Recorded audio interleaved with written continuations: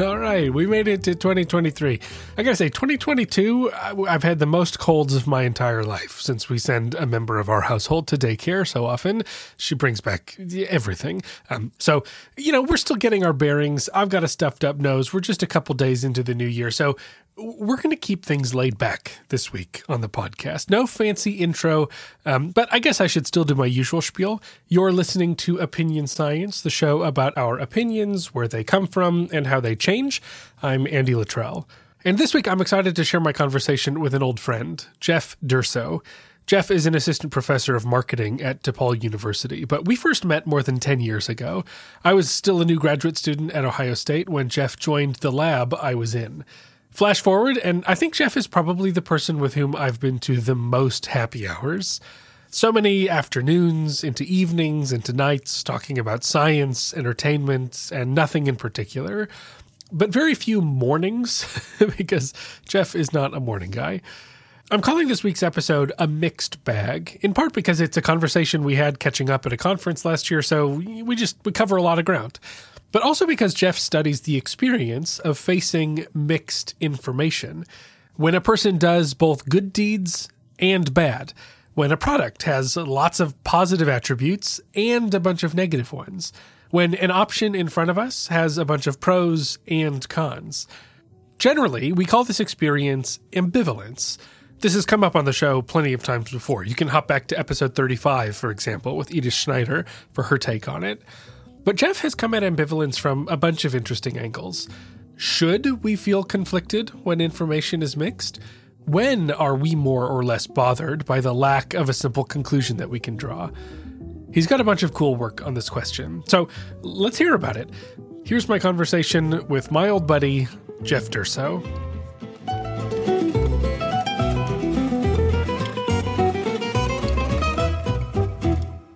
So, what is the most weird about talking to people I know is I already know them.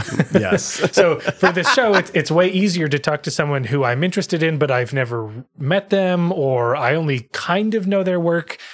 And so then it's like, I do a little bit of my research, but in the end, I'm sort of like figuring it out with them. Whereas I've known you for too long.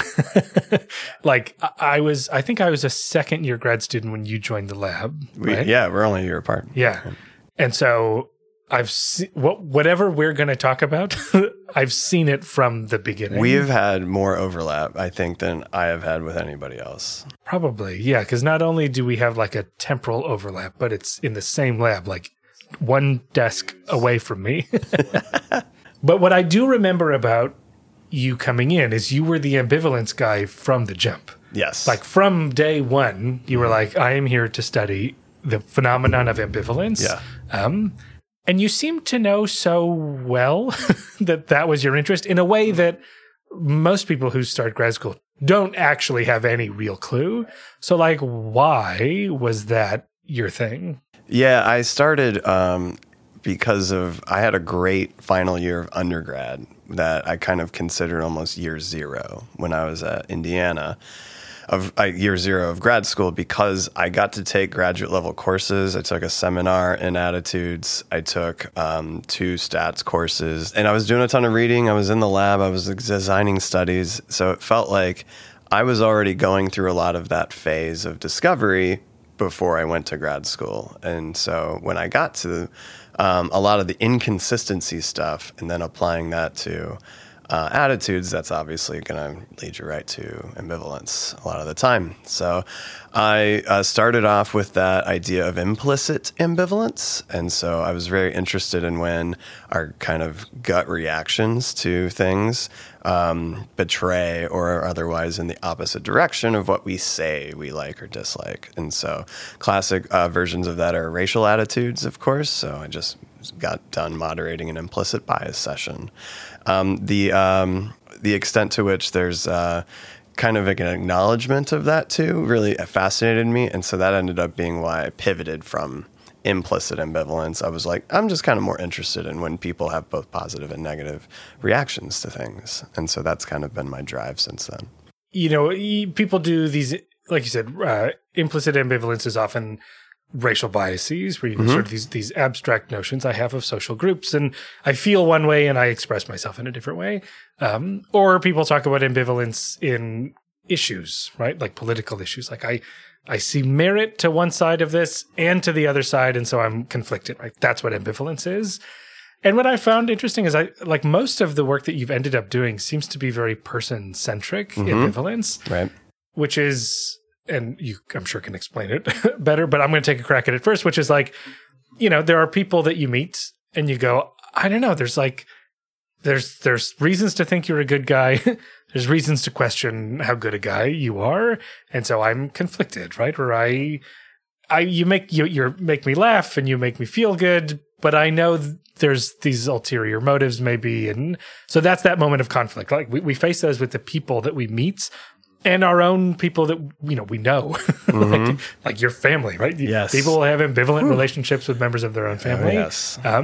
So I maybe that captures it. But like for you, what is it about ambivalence when it comes to the person perception area that makes it kind of like this is the playground where you work? You nailed a lot of it, like you suspected you would. It's a lot of people are people experts or kind of lay experts already. So it's a more motivating or easier method to use to investigate kind of how people think. And I like thinking about how people work, and so it reflected in my methods too, which is people like thinking about other people too. So, and in particular, ambivalence is great because there's people that are acting in ways that you like and other ways that you're like, what did they do right now?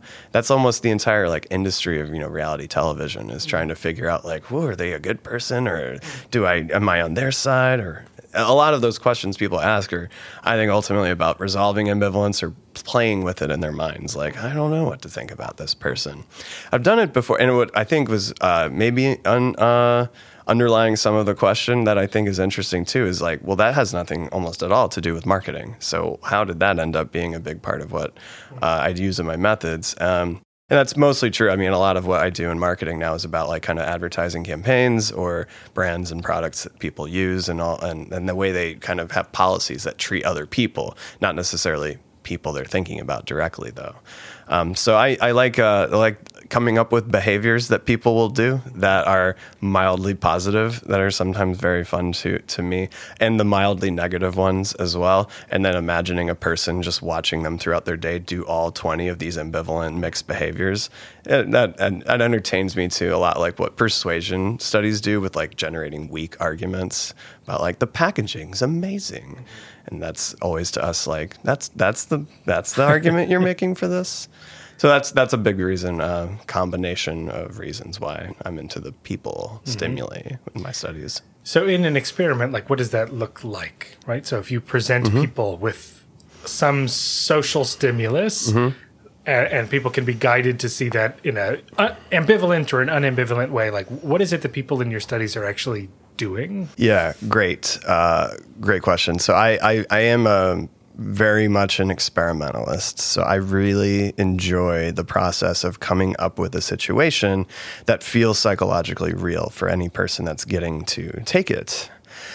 So I give them some kind of like cover story often that's going to be revolving around, we're interested in how people make organizational decisions, or we're interested in how consumers learn about other consumers in the marketplace, or we're interested because we're working with clinicians and how do people that have mood disorders maybe act this way, or how do people and just normal people act in everyday life. So we're going to have this redacted info. We're going to anonymously call this person Bob, almost always in my studies.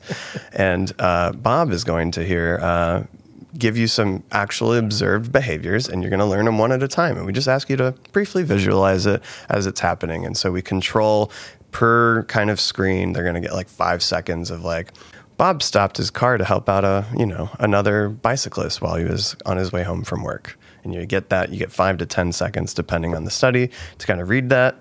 And then it's off, and then you go on to the next behavior. Bob found a wallet with $76 in it, and he kept the cash and threw it away. That's another thing that might happen or in the day of Bob. And it's fun to think about these things. And I still remember an old RA from my first lab in undergrad, in BJ Rydell's lab. Her name's Jenny. Jenny was great because we would have, she would be our test subject, number 0, a lot of time for running these studies. And so my job was to come up with like very conflicting materials. Like, your goal oftentimes is like, you can do some kind of like online or like in the moment kinds of ways of learning about people versus try to remember who this person is at the end of the study and how would you describe it? Because those can recruit different interesting cognitive processes and how we learn about people. And it was just Jenny smiling and laughing while she was taking my last study. I was in the lab. She's like, Bob is insane. And I love that because that makes it like it's such dry material sometimes when you write it out in a method section. But then when you see a participant take it, you're like, yeah, this is working exactly as I wanted it to. It's interesting. Like, it was making me think of there's schoolwork in communication on how we respond to characters in media. Mm-hmm. Like you were saying with the reality TV thing. Mm-hmm. But we paint characters in fictionalized media in the same way, like to get an impression across. And we're all really well versed in forming impressions of people who don't exist in a way that makes that a psychologically real experience, where it's not like some vignettes about a set of parameters that you'd be like, I don't really like, I could, like a lot of psychology studies will do this, right? Yes. They'll go like, here's a brief scenario and we manipulate different factors in that scenario. And we want to like, what choice would you make? And that almost feels artificial because you're like, when would I be in that scenario? Whereas if it's like, here's some guy, this guy does this, and he does this, and he does this, and he does this. How do you feel about this guy? Like, that's something we do constantly. Yes. We form impressions of people, even under these artificial situations, and they are real to us, right? We know we have these parasocial relationships right, with characters who don't even exist. Yeah. Which on is Twitter, why with celebrities too, right? Yeah. And it's a cool way to then be like, yeah, we can actually, under the constraints of a lab experiment, really actually capture the thing, even when we don't sacrifice the artificial controlled part of what we're trying to do. Right. And so for your RA to have the visceral reaction of like, this dude is crazy. Yeah. Like, is a thing that you would actually feel like if you were watching a short film and the character on screen was doing these things, you'd be like, this doesn't make any sense. Yeah, right. And it's fun. It is part of like, we've lost a lot of, the ability to do theatrical experimental studies. You think of like Milgram, you think of bystander intervention. Those are really fun because you get to see like nonverbal behavior of people under study and like the scientific sense of it. But that's like, I think that's a kind of nice throwback to what we get to do is like, if I can get to, so in our shared lab space from grad school, we got the one-way mirror. And so we get to see people like you and I literally have collaborated on studies where we show people disgusting images and then they have to navigate the cursor to like extremely negative. And that to me is very fun because that's the normative answer. That we just showed you something like, like worms on pizza and it's like very gross. Yeah. And that is as viscerally evocative as other things, right? Like we're responding to that in that way. Okay. So you have this guy named Bob. Yes. Here's a bunch of stuff that he does. Right. And like one of the versions of that is like he does a bunch of great stuff and he also does a bunch of terrible stuff. Yep. Which we would say like that's, by the book definition, that is an ambivalent stimulus. Mm-hmm. Or two-sided, depending on how we need to, talk about our operations or whatever. But yeah, I would feel comfortable saying that's ambivalent, but in a technical like methods report, it might help to separate out that and call it two-sided rather than ambivalent. Okay. I'll roll with it. So that is the premise of a lot of the work that you've done. Mm-hmm. And so I guess the question that arises is like, what is it that people experience differently when they meet a Bob who does a bunch of good stuff and a bunch of bad stuff versus when they meet a Bob who's exclusively good or exclusively bad? Like this experientially, why is this a domain that sort of sets the stage for other questions? I would take it very well from your setup here that a lot of times our studies and our understanding of like how people learn information, we generally present only like positive stuff or only negative stuff. And that to me is actually not that realistic. It's a lot of the times what helps us navigate the world is to generalize things into generally good or generally bad stuff. So that's what I'm fascinated by, is when people encounter truly mixed kind of situations and people, what are they going to do next about it? And so the big findings, of course, are you want to learn more a lot of times. If you have to deal with Bob, like let's say, hey, you're going to talk with Bob, or like you're going to read more about Bob, what kind of info would you like to learn about him? That can make people feel like kind of like, oh no, like tense about it. Because then the other option is that you just avoid them. Like you're like, I don't know how to make sense of this person. It's not even that they're just necessarily bad. It's just that you don't want to have to deal with the conflict in your head about whether he's going to be good to you or kind to you and like your spouse, or if he's going to be mean to you and like maybe mean to you or insulting to your spouse. And those are some of the described behaviors that we have in that. And it's fun too I think, when we talk about these contexts, it's loosely in the sense of like the world at large, but I have done so in the final study of that recent paper. We put it into a workplace context, because I think a lot of us who have ever worked have had coworkers that we find a little conflicting, to put it a certain way. And so that's it's good grist for it too, because then in that context, there's a more appropriate use of decision making about other people, right? So do you recommend this person stay in your team, or do you recommend not continuing a project, lead with that person? You have to make decisions that essentially require judging other people and making a decision to stay or go, or learn more info, or just avoid it altogether. And so those are things that I think are understudied compared to our vast research as a collective on how do we navigate ambiguity.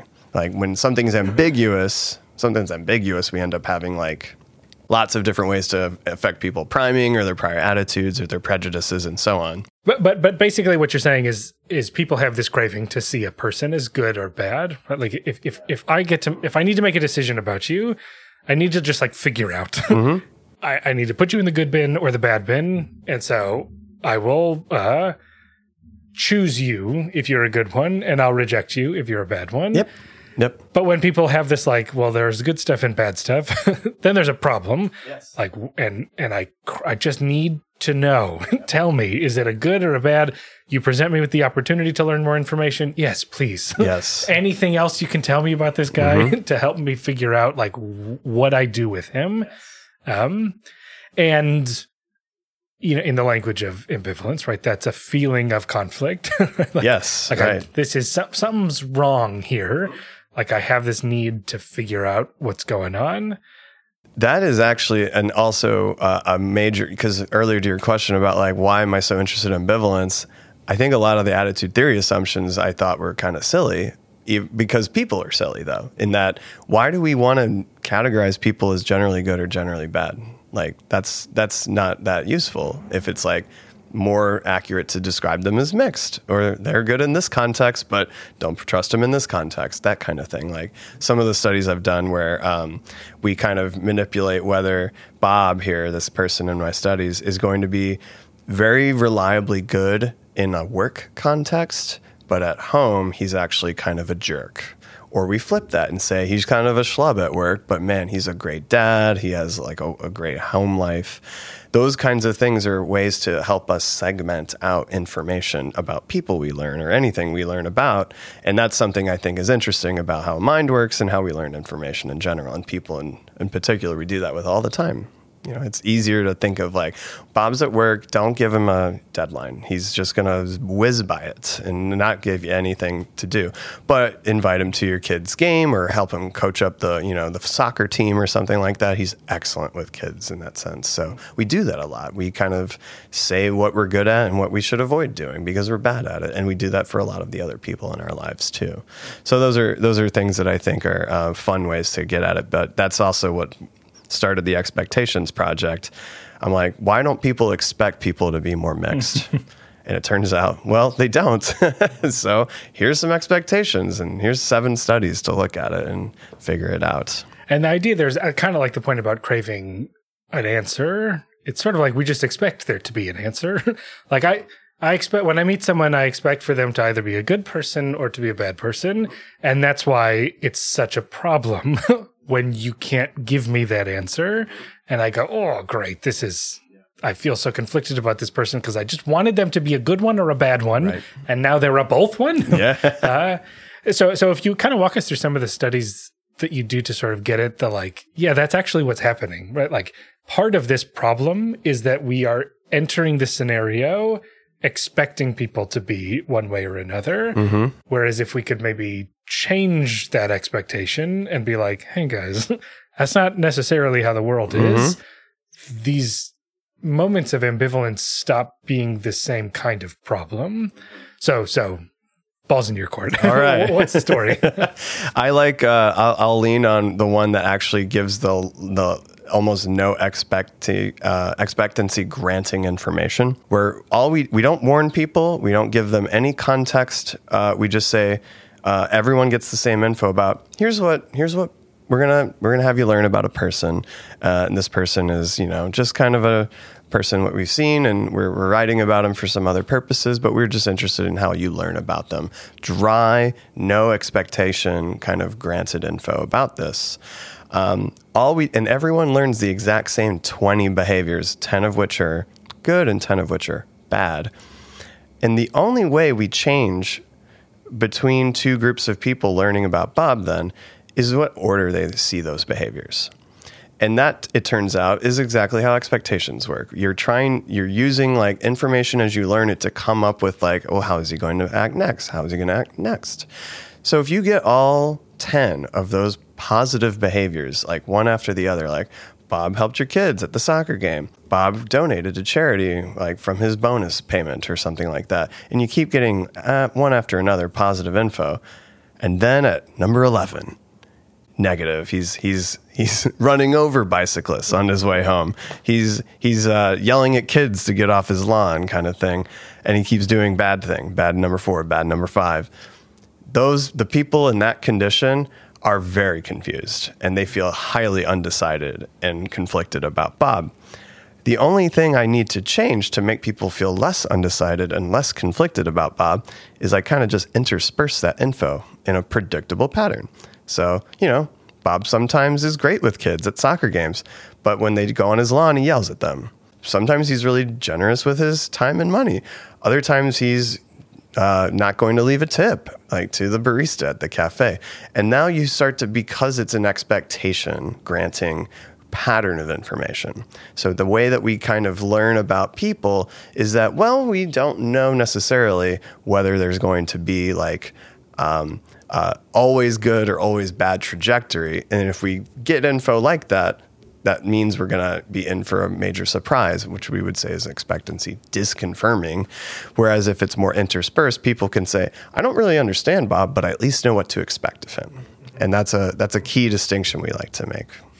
And so with the interspersed thing, it's almost like, hey, right off the bat, Bob's not a simple character. Yes, like, right. Just so you know, like you'll figure it out right away that like this guy's great, also terrible. And then it's just a lot of this guy's great, also terrible.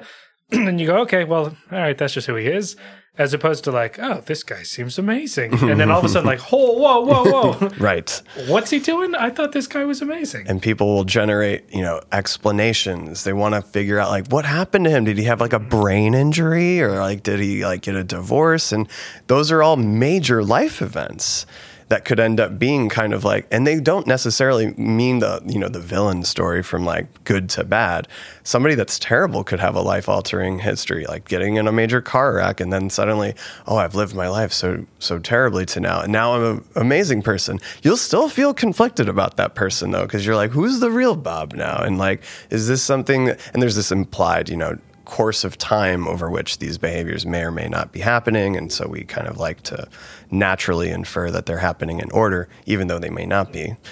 But people, when there's that much of a disconfirmation, that's something I love about the expectations research, is that it's exactly kind of how the mind works. It's what people want to do, is they want to be able to figure out things before having to deal with them. So if I know what to expect, I can prepare, or I know how I'll feel about it in advance, or I'll know what to to what will happen next after that when I encounter a Bob. I don't know when I will, but I'll know what to do once I do because I have accurate expectations of him now. So that's ambivalence is fun to me because it's almost like this fun little like maxim that goes, expect the unexpected, which is, silly to me. But it means like, don't have expectations really. And so if the more you have expectations, the more likely they are to be, disconfirmed, and thus you're kind of left without knowing what to do. So it's a functional thing too, to feel like when it comes to people and products and just life in general, maybe don't think everything's going to be either awesome or perfectly terrible. It's funny. So the person I was talking to just before you for this, and in the context of the podcast when it comes out, I don't know who's going to be first or whatever.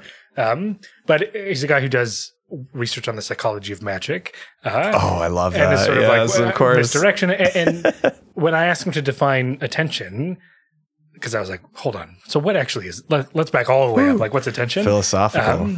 And part of it is like it's a predictive model, right? Like we attend to where we think information is going to be relevant. Right. Yeah. And, a lot of what magic is sort of exploiting the fact that we have predictions and saying like, I know exactly where you think the important stuff is going to be. I know what you think this object is. And so I can then go like, well, then I just disconfirm it, right? And then either that's the deception or that's the big reveal. Yeah. In either case, it's like, at our core, because I asked him, like, so what's the fundamental thing we learn about psychology by looking at magic? And it kind of seemed like his answer was, and listeners, if you end up hearing that, you can see if I'm right or not about what happened just an hour ago. But it was kind of like, it's the fact that we're prediction machines, that we're constantly we rely on these predictions we make constantly more than we realize. And because we don't realize we do it, that's what can sort of lead us astray. And the whole time I was like, I know I'm about to talk to Jeff about this expectancy stuff, which is another example of that. Like, we don't necessarily appreciate that I expect people to be one way or another. And I'm just setting myself up for chaos by thinking the world is that simple. Or even more chaos. Yes, right. Or not even chaos was the word I was looking for, but like I'm setting myself up for confusion. Yes. If I go, this is how people are.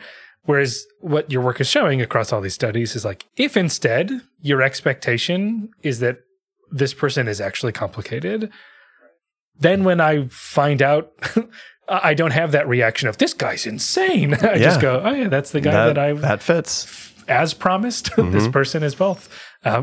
So one of them is you naturally let people come to these expectations, but what else can you do to sort of see whether these expectations change the way people process two-sided individuals? How else with what other consequences? Yeah, how do you set up the expectations? Oh, so you can tell people, literally. I mean, we try to keep it dry, as you know, like don't give them too much like other unnecessary exposition or information. So we say, his colleagues say he can be good. Sometimes he's bad though. And some colleagues really like working with him. Other colleagues do not like working with him. It's as simple as that sometimes. We've made it even more minimal, and that's in part, so that's literally one of the names of the studies in that particular article is minimal expectations. And that's not even just the pattern of like good, bad versus good, bad. This is more like we had to write the difference between conditions of about like 6 words. And it was like something like, Bob is known to have both good and bad qualities. And then in the other group, it was, Bob is known to have many qualities. And that alone can have a difference in how conflicted people feel about and how undecided they are about this person they just met. It's almost like that. The simplicity of that is essentially almost a prime. And that could be then used to interpret all sorts of kinds of information. Other directions we think that are interesting to take, though, is if we have a really strong expectation for mixed information, and then you only get one-sided info, then people will feel maybe a bit like at an advantage because they'll know, like, I know what to expect now, though. So even if you surprise me later, I won't be as surprised with this countervailing information, like he's actually a jerk or he's actually a saint. Like, what? He was just lying about this the whole time to save the children and the puppies. There's a lot of those fun scenarios where people work those into like even stories like movies and TV, where a lot of these seemingly negative things that this person is doing were actually for this great cause, right? But having an expectation going into that of just like, this doesn't quite seem like they can't be this bad, right? That's a classic. That's essentially when people say that, that's about saying you're kind of expecting ambivalence. If you're thinking it's too good to be true, that's the name of a project I also have in marketing. That's expecting ambivalence, because you're like, where are the side effects? Where are the downsides to this thing that I'm considering buying or using? So those are all different ways of instantiating kind of an expectation that things will have both positive and negative qualities. There will be all these other qualities too that I'm like, I don't know whether that's a good thing or a bad thing yet, but that doesn't mean I need to shoehorn it into like a good or a bad category. Yeah. In the studies with expectations that I've seen, the expectations are usually about the stimulus, right? Yes. So like, Bob is this way. Yeah. But kind of the implications that we've been circling around are broader, where it's just like, do I approach the world with a mindset that things are complicated, that no one is just good or just bad? Right. Do we know anything about how that, like, could we confidently translate that to like an approach to the world? Oh, I imagine. But you've not done that. You haven't like instantiated those kinds of beliefs. I'm familiar with your work. I was not thinking of that, by the way. When you well, we had talked about it for years on dialectical thinking, in the sense just being able to allow contradictions to be present without having to resolve them necessarily. In a broad brush, that's essentially what a lot of the differences in being more or less of a dialectical thinking person allows. And that's something that you could reverberate that in a more ambivalent expectation specifically about. It doesn't need resolution for this person to be both good and bad. That could be the resolution is that's what I saw. And so it's about then almost like a worldview being like, all right, if I'm thinking about people, the category of people and persons out in the world, they're probably not going to be amazing 100% of the time. They're also probably not going to be terrible 100% of the time. And it's actually going to be far more in that middle. Maybe it'll skew positive in these groups or these communities that matter to me. Psychologists, like we're in that group of psychologists for us because we chose this. So we'll probably like talking with each other a lot. And then another group where, they can have their own community, like lawyers. I'm like, I don't think I'm going to particularly like a lot of their conversations. So I don't think it's going to be all terrible all the time to talk to lawyers. I don't think it's always going to be awesome to talk to psychologists, but it is something to be said about, yeah, sure, it'll trend one certain way or another. It just doesn't need for me to be so black and white in a sense of like 100% one or the other direction. Mm-hmm. Yeah, you mentioned in the middle, and in the dialecticism work, they refer to it as the middle way in a lot of ways, which just to fill in the pieces, right? This is what do they call it? Like a naive belief about the world, which just means like, the beliefs that we carry about the world. Some of the people of the world have the perception that things are one way or the other, right? It's black or it's white, it's right or it's wrong, it's good or it's bad. Or you could adopt a different perspective, which is everything is kind of everything. And there's always some good in the bad, and there's some truth in the falsities and some falsehoods in the truths. Mm-hmm. And this is often mapped onto cultural differences, at least in the early days of looking at this, that like Western cultures tend to have this less dialectical, like we come from a culture of debate and rigor and like you're wrong and I'm right. Whereas in East Asian cultures, where philosophies have more typically emphasized this kind of like Taoist notion of like the yin yang is the visual depiction of this, right? There's always some white in the black and some black in the white. Yeah.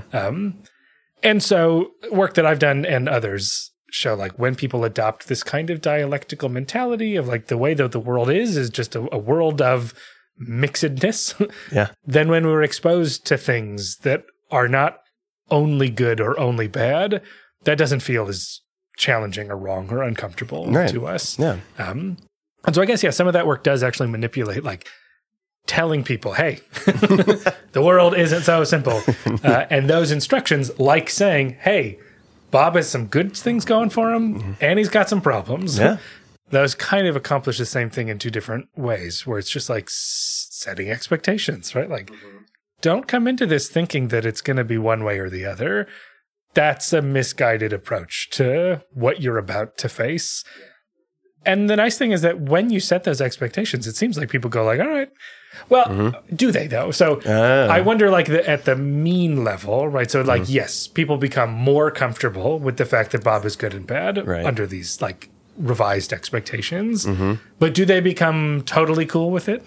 Yeah, it depends. So a finding we in a retrospective of all of the studies we ran in that particular project made perfect sense is that the more minimal our expectations induced either by that pure behavioral pattern or this like designed minimal expectation, those people still feel pretty surprised in all cases because they barely have like a leg to stand on expectation wise.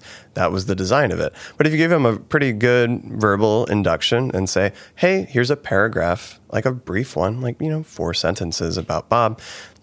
Some of the people he works with, they like him. Some of the other people he works with, they don't like him. So he's known to have both positive and negative qualities.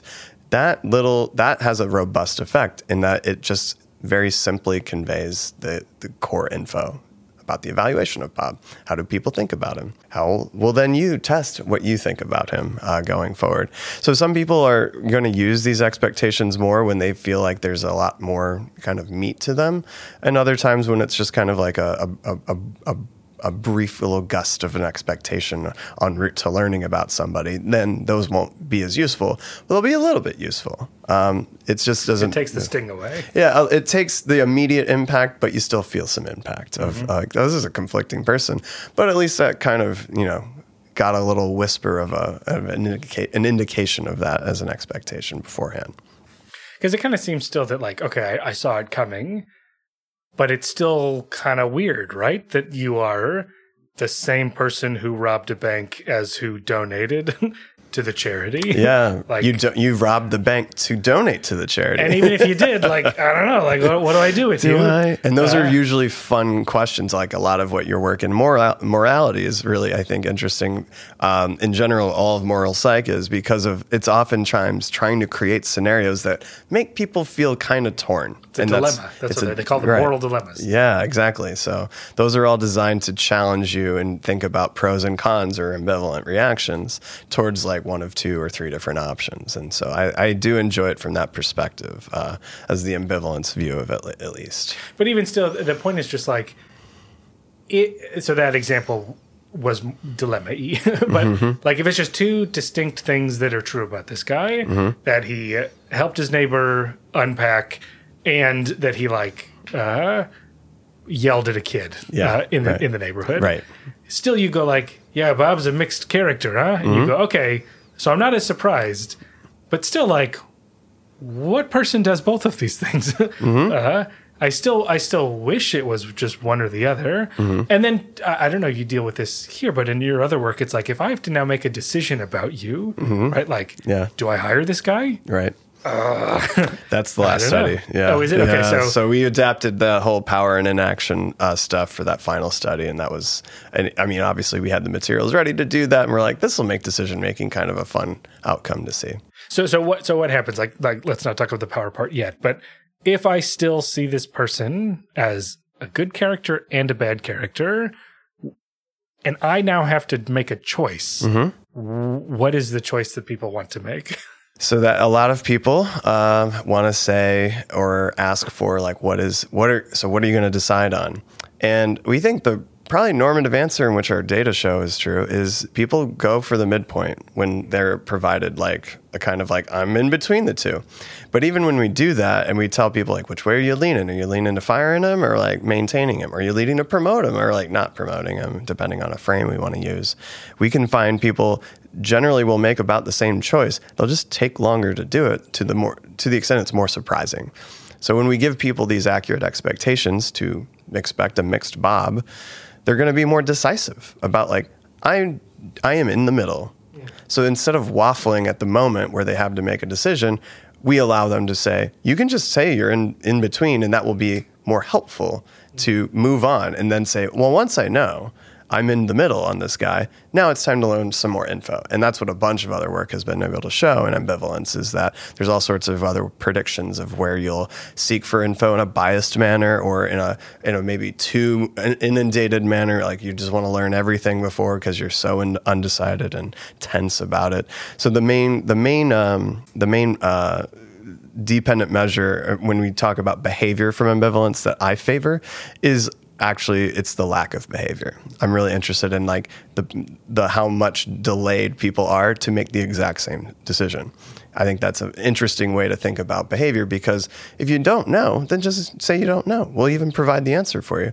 And they still kind of are hesitant about it when it's less expected. But the kind of canonical version is like you have to hire this person or well, you don't hire or fire a person, but you hire this person. You have to recommend hiring or firing. That's how we frame it. Well, would the same candidate be a logical hire and a logical fire? You have to already work there if you're going to get fired. So that it's a good operational point actually. And when we do these studies, we'll actually counterbalance whether it's a promotion frame or a firing frame, because you're right, we ran into that design issue where that's almost never going to be the decision. It's not going to be whether we're going to give you a bonus versus you're fired. You generally know before that decision like which trend you're directing it in. But what we do is whether it's an action or inaction in that frame. And so inaction is supposedly something that ambivalence would favor greatly. But when it's time to actually just say like, go for it. Like, what do you recommend? They still hesitate to even recommend not doing anything. So it's on inaction about whether we're acting or not. So should we promote this person or not? Yes, right? And right. if you're conflicted, you should just say like, no, I don't have enough information, so let's just not do it. Right. But instead, it sounds like people just go like, I don't know. Right. And it's fantastic to me because it competes then against like, clearly there's one version of this prediction which would say people are very quick once they're highly ambivalent to say, boom, press the button, not promote because I'm undecided. But that also means, well, that's kind of a decision. And people, I think, are actually making that inference psychologically, where once you make a recommendation, that's your recommendation now. And now that's what they're hesitating on, is almost the expression of one over the other. Because I'm saying in that don't promote, I'm still saying like, I recommend us not promote this person. Right. I'm against promotion. I'm against it. Yeah, right. Whereas if I'm conflicted about this person, I don't know. Right. Like, I'd much rather be like, come back to me later. I don't want to make this decision That's now. right. And that's what powerful people do. They like to delegate. Yes. Okay. So to wind us up or to wind us down, this power stuff is cool because it sort of brings in this perspective that would have made maybe other predictions. So what is it about powerful people and the decisions they make that get mucked up when we account for the fact that we can be conflicted about our decisions? Yeah, so powerful people, there's lots of different theories of how power changes us psychologically, and in particular, they almost all agree you're more goal-directed, so you're more decisive, you act more. If I make you feel powerful, you're going to do more stuff, like whatever it is, for good or for bad. So everyone kind of already agrees that, the power corrupts is a psychological naive theory. It's just a saying people like to throw around because we see politicians all the time act that way potentially. But that has to do a lot of times with describing the situation or the person they find themselves in once they have power, because people with power that are generally in a good situation look like they're doing great things with that too. Like you can think of Jeff Bezos's ex-wife, Mackenzie Scott. Like as soon as she got the divorce and all of the money, she gave away like tons of it. So she had so much power very all of a sudden. That didn't corrupt at all. She was giving away more than the next 9 billionaires in the world combined, like in one single year. So there's a lot to say about like power makes people like once you have it, and it turns out you don't even need to have the power. You don't have that need the like resources or the time or the money.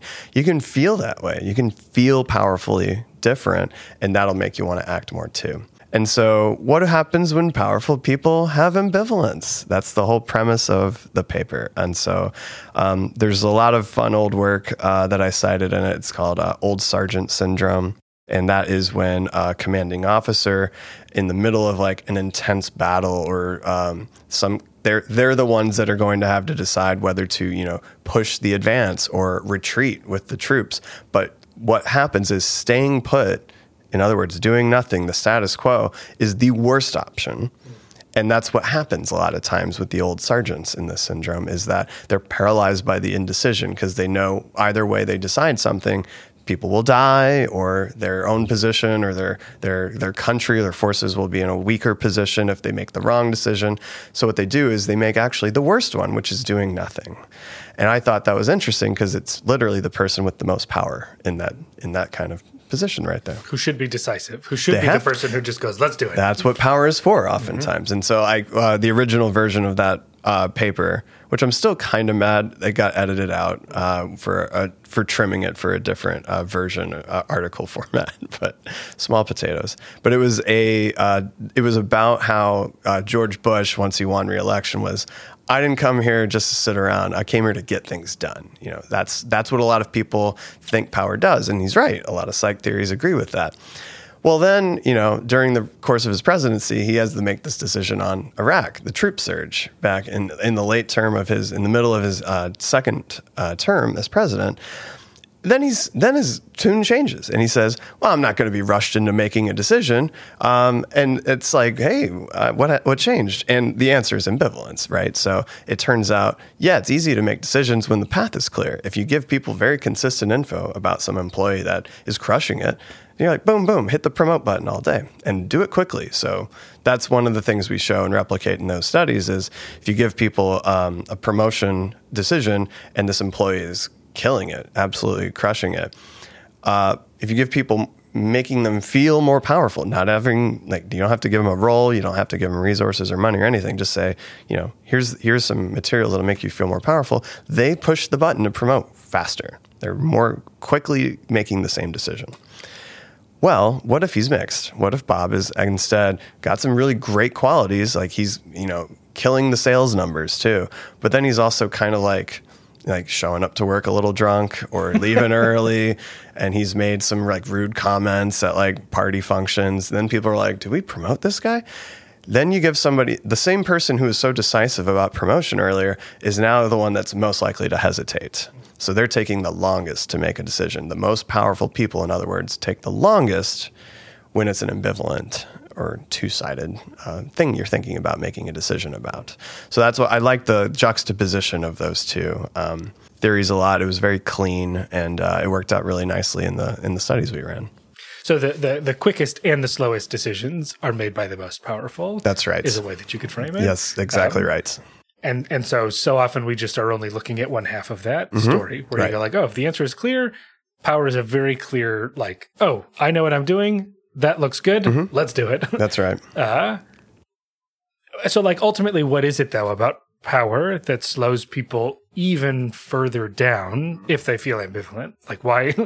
Kind of doesn't actually make sense. So make it make sense, Jeff. Yeah, you got it. Well, I'm sure not just me, but a lot of your guests and you yourself, of course, have probably covered this, is about the idea that sometimes we vary in how much we think our thoughts are true or useful or valid in some ways. And so this kind of thought validation perspective is a lot of where the power theory predicts things interesting ways. So with power, if I feel more powerful, it's not just that I'm going to just act more, behave more. It seems that feeling more powerful makes you feel like you can be more confident in your judgments, in your thoughts. So if you have thoughts while you're feeling powerful, they feel more right. You like them more. They feel like they're going to be more correct and useful. And that's what's helping power propel this behavior, is it's making people feel like my thoughts are correct, so I'm going to go with them right now. And of course, getting a bunch of money, people that suddenly come into a lot of money, they suddenly do stuff. And when you see that, oftentimes that's because they're probably like, this is what I've wanted to do. Now I have it. I feel like I can do this, so I'm going to do that more. And so that was the perspective that our paper takes, is that, well, when it comes to ambivalence, people that are feeling very powerful trust both of their mixed reactions. They trust that Bob is really good at these things and he's also bad at these other things. And they believe those thoughts are both equally correct. And so when you believe in your ambivalence to be valid as a reaction, you're more likely to hesitate even more. So it magnifies the kind of dominant effect of your thoughts in terms of predicting your behavior. And in the case of ambivalence, it's fun because it's literally a lack of behavior that we're observing. Yeah, so it's kind of like, in this case of this person being not obviously good or obviously bad, it's like someone is saying, yeah, I don't know what to think. Mm-hmm. And if I'm in a position of power, I go, yeah, I'm right. I don't know. Yes. Like, I'm even more sure I don't know. So like, I must slow down. Right. Whereas without that sense of confidence, people go like, well, I don't know, but like, what do I know? Right. I don't know, but what do I know? Lacking power is best, I think, thought of when you're low in power is when people shrug and say, but what do I know? That's the ultimate, like, I think, good equivalence, verbally speaking, of when people feel like they don't feel very powerful at all. They're kind of, what do I know? Yeah. Okay. All right. This has been fun, but I know we have to wrap up. So I just want to say thanks for taking the time to share all this stuff with us. And it was great to catch up. All right, man. That was a lot of fun.